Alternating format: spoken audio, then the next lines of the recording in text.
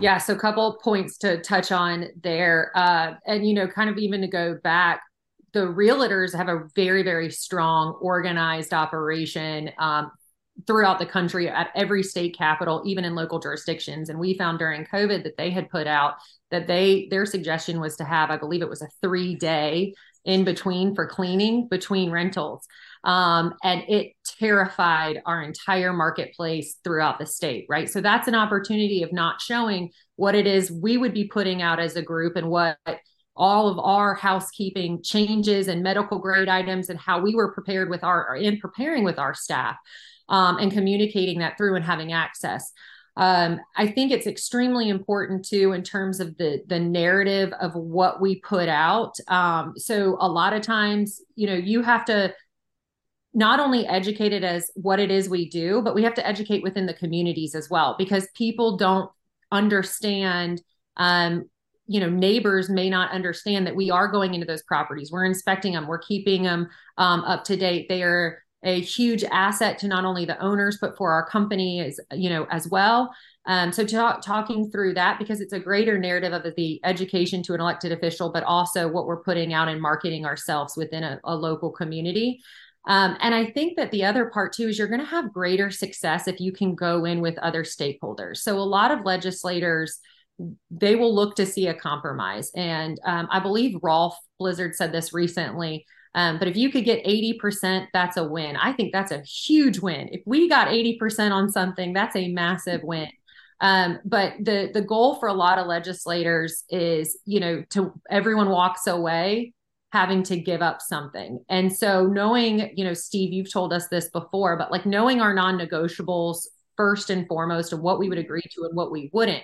But if we have good relationships and can walk in as a unified front with different stakeholders, so whether that be with restaurant and lodging and hotels, with the realtors, with the OTAs, if we can agree to a lot of key points with some of those groups, it is much easier to get something passed through. And that's one of the things that also with a lobbyist can help because sometimes it gets a little bit hairier between some of us, but a lobbyist can talk through some of those non-negotiables and compromises and may have a relationship with a lobbyist where they're working on something else that's outside of our industry and can use some of those compromises. One of the other really important parts too, whether, anyone says that this doesn't happen, if you schedule a meeting with any elected official, they're going to look up campaign contributions, number one, and they're going to see if you've donated to their campaign or if you've donated to an opponent's campaign, or if your opponent on this specific issue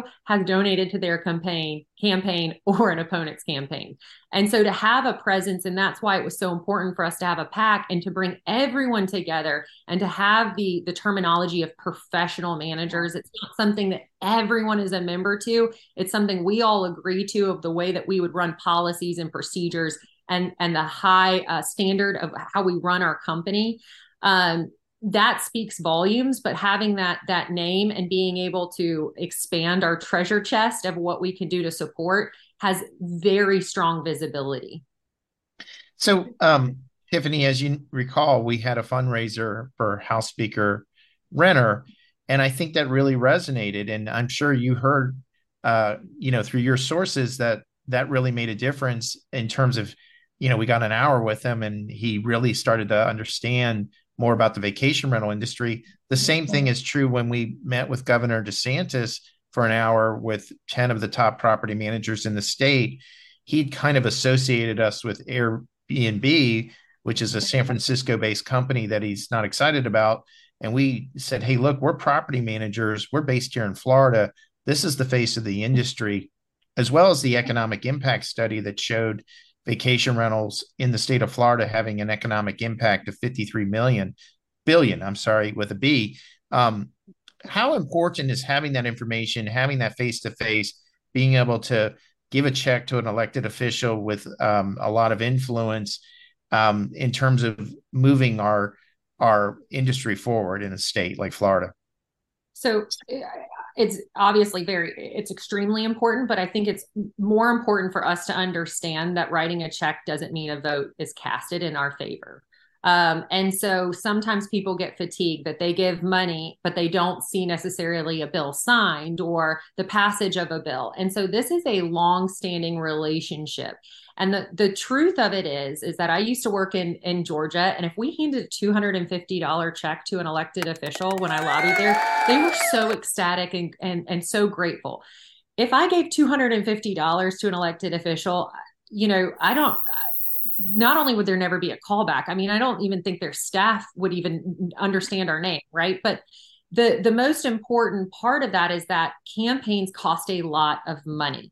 TV ads, which they all have to run, cost millions of dollars. These campaigns, and it's different in every state. Even Texas for us, Steve, and some of the work we've done in Texas and California or Colorado, the campaigns are different and they cost different. So you need to take a look at that. But this isn't, people get discouraged if they hand over a check or they meet with someone and they don't all of a sudden agree. It doesn't work that way. What you need to do is make sure that you support and your name is there so that they understand that you're supporting those individuals. And this is a complete bipartisan. I mean, we've mentioned a lot of people who are the Republican is the majority here in Florida, but that's leadership. So we're going to spend a little bit more with leadership because they're making the decisions and they have a lot of questions. More stuff is brought to them. But it is a complete bipartisan of support because bipartisan is what helps us in our industry. So speaking of helping us, we did get a bill passed in 2023, Senate Bill 170, which we did not really publicize until Governor DeSantis signed it. And we were concerned that he may not sign it because there was so much opposition from local governments for him to veto it. And we were concerned, but obviously he did sign it into law. The local governments are not happy. But, Senate Bill 170 basically puts into place the ability to basically stop local governments from creating unconstitutional laws that they had been doing before because they would assume that their opponents would just go out of business.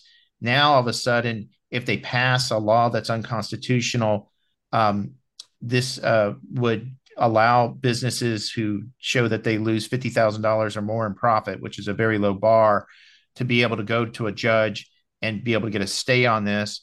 It creates something called a rocket docket to push this bill through the court system very fast. If the local governments lose, they're going to have to pay attorney fees.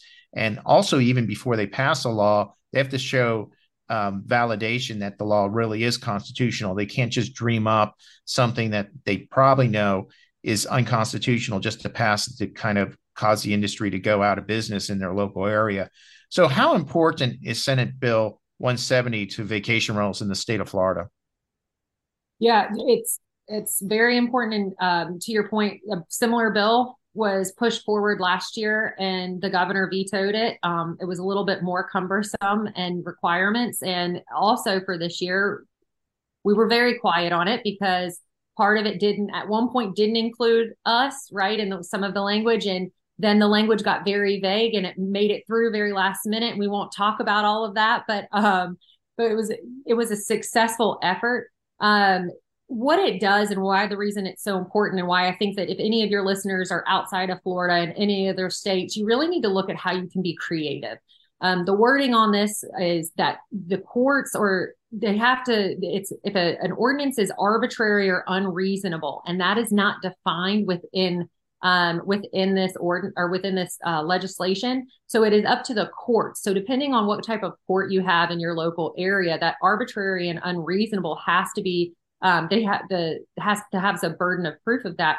It makes it a little bit easier for us. The other part that's really interesting there is that it freezes, and I know you mentioned this on your last podcast, but it freezes that ordinance in place. And so that provides another layer of protection for us. And so part of that is having a lobbyist, but also having the right operators to understand if something happens in our area and talking with our groups, because we do have weekly calls during session or biweekly calls in our session with our members.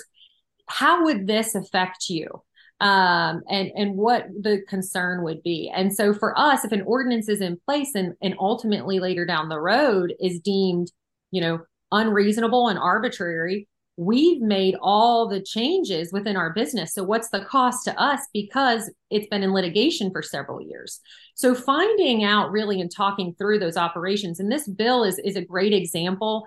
It potentially could be replicated in states that would be more favorable to not have local jurisdictions, kind of superseding power of a state government. And we're in a unique period where coming, even several years later, we gave a lot of power back from COVID to local communities and jurisdictions. And so some communities took a little bit more, and the state sometimes battles with those counties and cities. So you may see that that's an opportunity for you in other states if you're outside of Florida. Right. And we're not going to have time to talk too much about legislation for 2024. But Tiffany, I know behind the scenes, you've been working on starting to grease the skids for some legislation in 2024. And I think it's important for listeners to understand, because we're still in 2023, things just don't happen, right? It's not just like, oh, we want a bill to pass. Let's go to our favorite senator or local legislature and come. Yeah, it's well, you got to work with leadership. You got to work with stakeholders. You got to get everybody in alignment before the legislation session even starts. Is that a true statement? Completely accurate. You also have to assess where your opposition is and where those compromises can be. Yeah. And those conversations and the concerns, because it's not just leadership, it's the whole, legislature. You have to understand where the concerns are driven. And for us, because of the group we've pulled together, we have a lot of locations throughout the state. So the goal is to provide a local constituent to provide some of these answers and connect them with some of those elected officials. That's months and months of work. Sometimes years of work. There's general fatigue over the vacation rental bill. If anyone is in Florida understands that. We've worked in Texas as well, and in some other states, but it is a long-standing, work. The other part for a specific bill, the other part for us, again, is that we're relatively new as an industry to come together and say that we are property managers or we're a vacation rental industry. So the education has put us so much further behind when we try to put something forward as a proactive legislation. In a lot of areas, the goal just has to be education at this point. And that can be years and months, but you should, the day that session ends, within, you take a breather, and within the next month, you should be going ahead and preparing yourself for the next session. We also need to be looking at what are the overall industry trends and what are we seeing throughout the state. So we know insurance prices in Florida are going up. We know there's more conversation about investors and investor spending. What do those bills, kind of look like? We also know that taxes are probably going to come down because there's less spending in a general area. We have seen now from the response of the 2022 vacation rentals are up. That's an opportunity in tourism tax. How do we diversify those tourism tax, which was attempted this year during session? So to clarify, in Florida, our tourism tax is regulated to specific spending mechanisms, marketing. There's some public safety in counties. There's attempts to expand what those dollars can be spent for. And so noticing those trends and having those conversations early on will set you up for a much greater success in the next session. But it has to start almost the day the last session ends. Okay, so we kind of want to wrap this up and talk about a few other rapid fire takes. But the bottom line of all of this is, it's real talk. You have to be able to communicate with property managers in your state. The big ones, you got to get them to participate, although we've been unsuccessful with Vacasa, but there's other ones that have stepped up. They have the advocacy fund for VRMA. I do know that for their company, they cannot give for a PAC. That's their it's a corporate policy.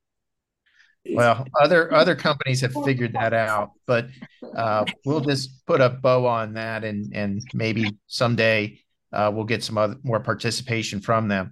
But I want to mention also that it's important also to work with the the OTAs, and in some cases, if they don't have, the lobbyist takes their instructions from the company. So if the lobbyist is saying one thing, it is possible to go up the ladder and kind of express why it would be in their best interest to support professional property managers. And I think the other thing that we've seen a big swing, and I think the OTAs are starting to realize, is the face of coming up with more reasonable regulations. It should be the face of property managers, not OTAs. An OTA out of Austin, Texas, or an OTA out of San Francisco is not as sympathetic as property managers that live and have their roots and their employees in the state. So this is really important. I see Tiffany nodding. So we're going to move on though real quick. So the VRMA Advocacy Fund, which Tiffany was saying, has helped the Florida state coalition significantly through this economic impact study, which we were able to get in the hands of key stakeholders in 2023. They paid for that with donations and in-kind donations. And then also they seeded a publicity campaign in part to help us get open during COVID in 2020. So we appreciate that. The goal of the VRMA Advocacy Fund is still to hit what they hit in 2022, 600,000. It's tough this year. We've seen donations drop, in particular from property managers. Not great. The vendors have actually come forward, so we appreciate the vendors, but a lot of apathy from property managers, kind of inexcusable, but maybe they'll change their ways at some point. I do want to talk about a couple other things. So one, there is this in many states, there is a lack of a state coalition, or if there is a state coalition, they don't have lobbyists, or if they have a lobbyist, they don't have fundraising. And those are the states that seem to have the biggest problems and challenges. I was communicating back and forth with a property manager in Colorado, and he was pretty frustrating because you've got, one person in particular from Colorado that virtue signals on advocacy all the time, and yet hasn't really stepped forward based on his size to do the kind of significant contribution that would fund a lobbyist. So how can a state coalition even get anything done, let alone play defense, if they don't have a lobbyist and they're not funding political races, Tiffany? It's going to be very difficult to find success. You're going to have to be reliant on other state organizations or other stakeholders to drive the narrative, and they drive whatever the comments are or whatever the compromises are, and you help with the grassroots campaign. A lobbyist provides you not only access, but early understanding or what could be coming down the pipeline with legislation. And you help to drive what it is, the narrative or compromises or legislation language. VTRIPS has been amazing. And Steve, I know this has been advocacy is something you've been doing for 20 plus years, but helping fund our lobbyists. So that allows us to use our other donations just for campaign contributions or any type of marketing that may need to do on a specific bill. And so it's worked out as a great model for us here in Florida. But it is the truth of the matter is this stuff costs a lot of money, and there's a lot of noise and chatter of started a 501c3 and this is how it gets done. Well, 501c3 can't lobby. I mean, that's an IRS regulation. There's a lot of direction that is misguided. And so if you don't have a lobbyist, something can happen very quickly that we have no idea that's happening. Example, Tennessee passed that, short-term rentals in the commercial aspect. You're now seeing the result of that in your market, Miriam, where they're now charging at a commercial rate. That's a huge issue. When you don't have a lobbyist that has access, this stuff is quietly pushed through. So you're never going to get exactly what you want. You're relying on others.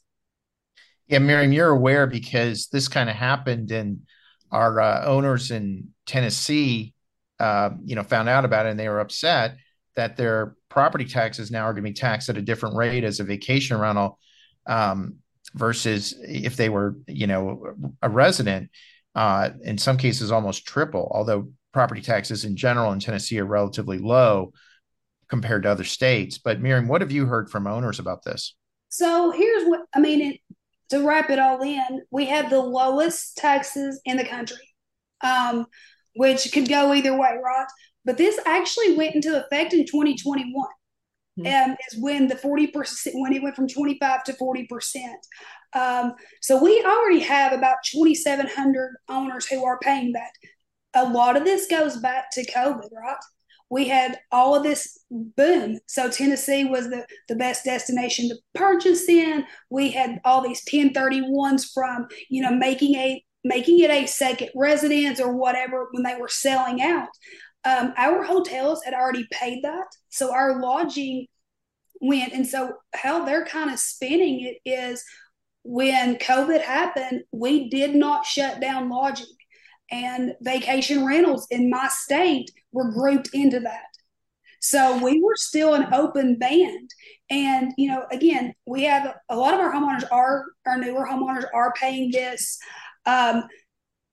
Some owners are like, okay, our property tax, even going up 15% from what it was, is still about the norm in different areas, right? Some of them are already losing their minds and saying, what are we going to do? And again, it goes back to this was already in effect. A lot of these homeowners got it pushed through. We can talk about realtors putting it under, a different concept, but 2,500 people have already been paying it for 2 years.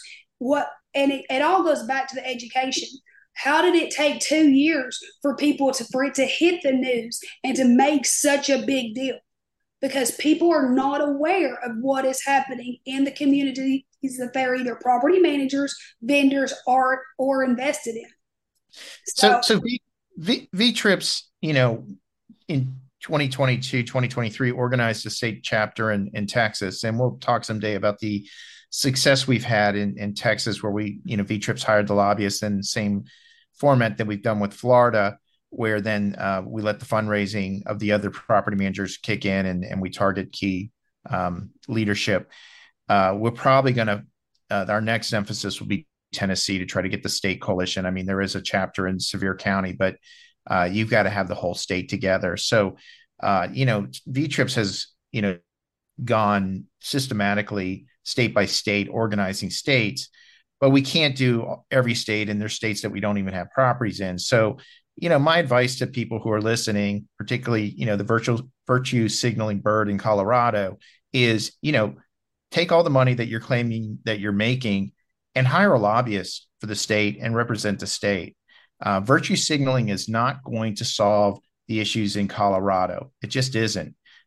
You're going to have a lobbyist, and you're going to have to then set up a PAC and get fundraising to leadership, because the issues in Colorado are really scary. If I was a property manager, I'd be very, very nervous. If I was an owner, I'd be considering selling at this point, because if you're going to be taxed at commercial rates versus residential rates in Colorado, that could be triple your real estate taxes. And the real estate taxes there are very, very expensive to begin with. But we're not going to have a lot more time to discuss this on this episode. I will tell people, again, if you want to go to our website, it's straightfirevr.com. Email us at straightfirevr@gmail.com. I appreciate Jeannie Daly, Tiffany Edwards for coming on our call. I know that sometimes these conversations get boring, but they're important for us to talk about because it's our biggest threat to our industry. And thanks again to Miriam Ramsey, our co-host, Heather Macias Milo, our executive producer and sound engineer. Happy birthday, and thank you for listening.